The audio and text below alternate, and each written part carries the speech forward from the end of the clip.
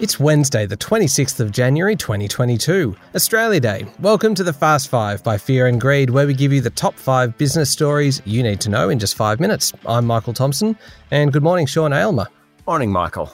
Sean, before we kick off, a very quick reminder, of course, that everything goes back to normal tomorrow. So we're talking about full-length episodes every day, the afternoon report, weekend editions, interviews as well. In fact, tomorrow's guest is a cracker from one of the world's biggest fund managers. So don't miss Fear and Greed tomorrow. But in the meantime, Sean, let's cover today's top 5 stories in 5 minutes. Story number 1. If you feel like you've been paying more for products, you're right. Inflation absolutely surged during the December quarter.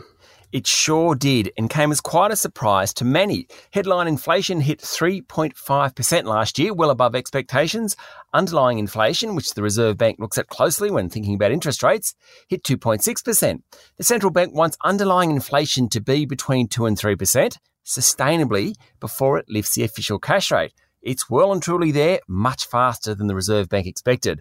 And the pace of price increases was fastest at the end of 2021. That's significant. So, Michael, what are we paying more for?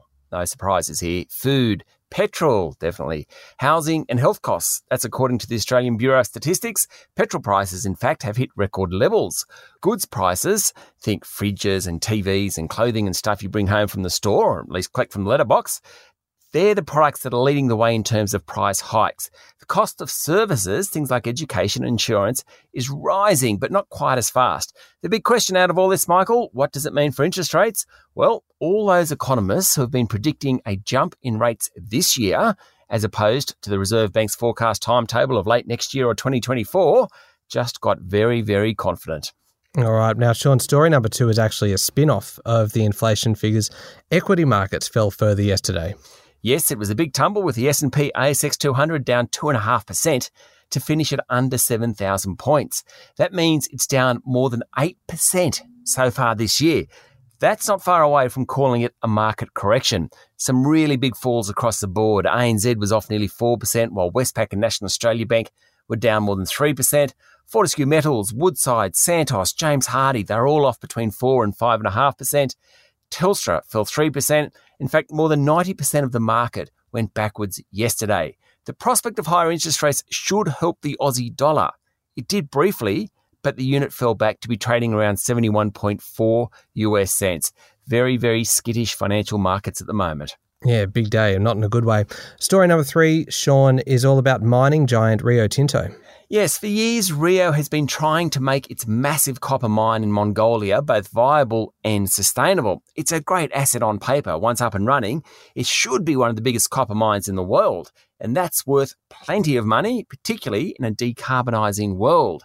But Rio has run into problems from power supply to community opposition, tax disagreements, failed loans to the Mongolian government. This has been going on for years. Now, its boss, Jacob Stausholm, has struck a deal with the Mongolian government which will allow Rio to spend $10 billion to expand the mine and get it to a level that's sustainable. The cost, though, includes waiving a $2.4 billion loan to the Mongolian government in return for getting its power from a Mongolian generator in 18 months' time. First production is expected in the first half of next year. Rio's share price yesterday was down less than 1%. Now, given what we've just spoken about, that was a pretty good effort. Yeah, sounds like it. Now, story number 4, Sean, unsurprisingly, is all the COVID news around at the moment. It'd be nice not to include COVID in the top 5 news stories of the day, but I think, Michael, it's a bit hard at the moment. Across the major states, there are around 46,000 new COVID cases recorded yesterday and 75 deaths. The frustration around Western Australia remaining closed is spreading, with Fortescue CEO Elizabeth Gaines yesterday saying the delay in reopening was disappointing. But federal opposition leader Anthony Albanese was broadly supportive of Mark McGowan, the West Australian Labor Premier.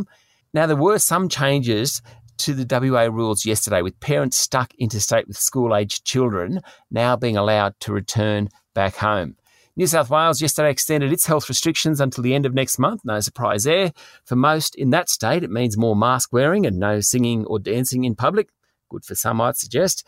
There was a certain irony also in Queensland yesterday, with the state's Education Minister, Grace, that's her name, 2 Graces, catching COVID ahead of the return to school. All right, now finally, Sean, story number 5 is a big one. Pretty worrying situation, actually. The US has put 8,500 troops on alert as war in the Ukraine looks more likely. Yes, that's correct. Western leaders have pledged to form a united front against the threat of a Russian invasion of the Ukraine. Global leaders are attempting to achieve a diplomatic resolution to the crisis. Russia has amassed troops on the Ukrainian border, with reports out of the United Kingdom suggesting Moscow wants to install a pro-Kremlin puppet government in Kiev. Of course, Australians in the country have been advised to leave or avoid travelling there. Michael, it certainly is the global hotspot at the moment. Yeah, sure is. That's it, the top 5 business stories in 5 minutes. Thank you, Sean. Thank you, Michael. It's Wednesday, the 26th of January, 2022. Remember, full-length episodes and interviews all back from tomorrow, so make sure you're following the podcast and join us online on LinkedIn, Twitter and Facebook. I'm Michael Thompson, and that was the Fast 5 by Fear and Greed. Have a great day.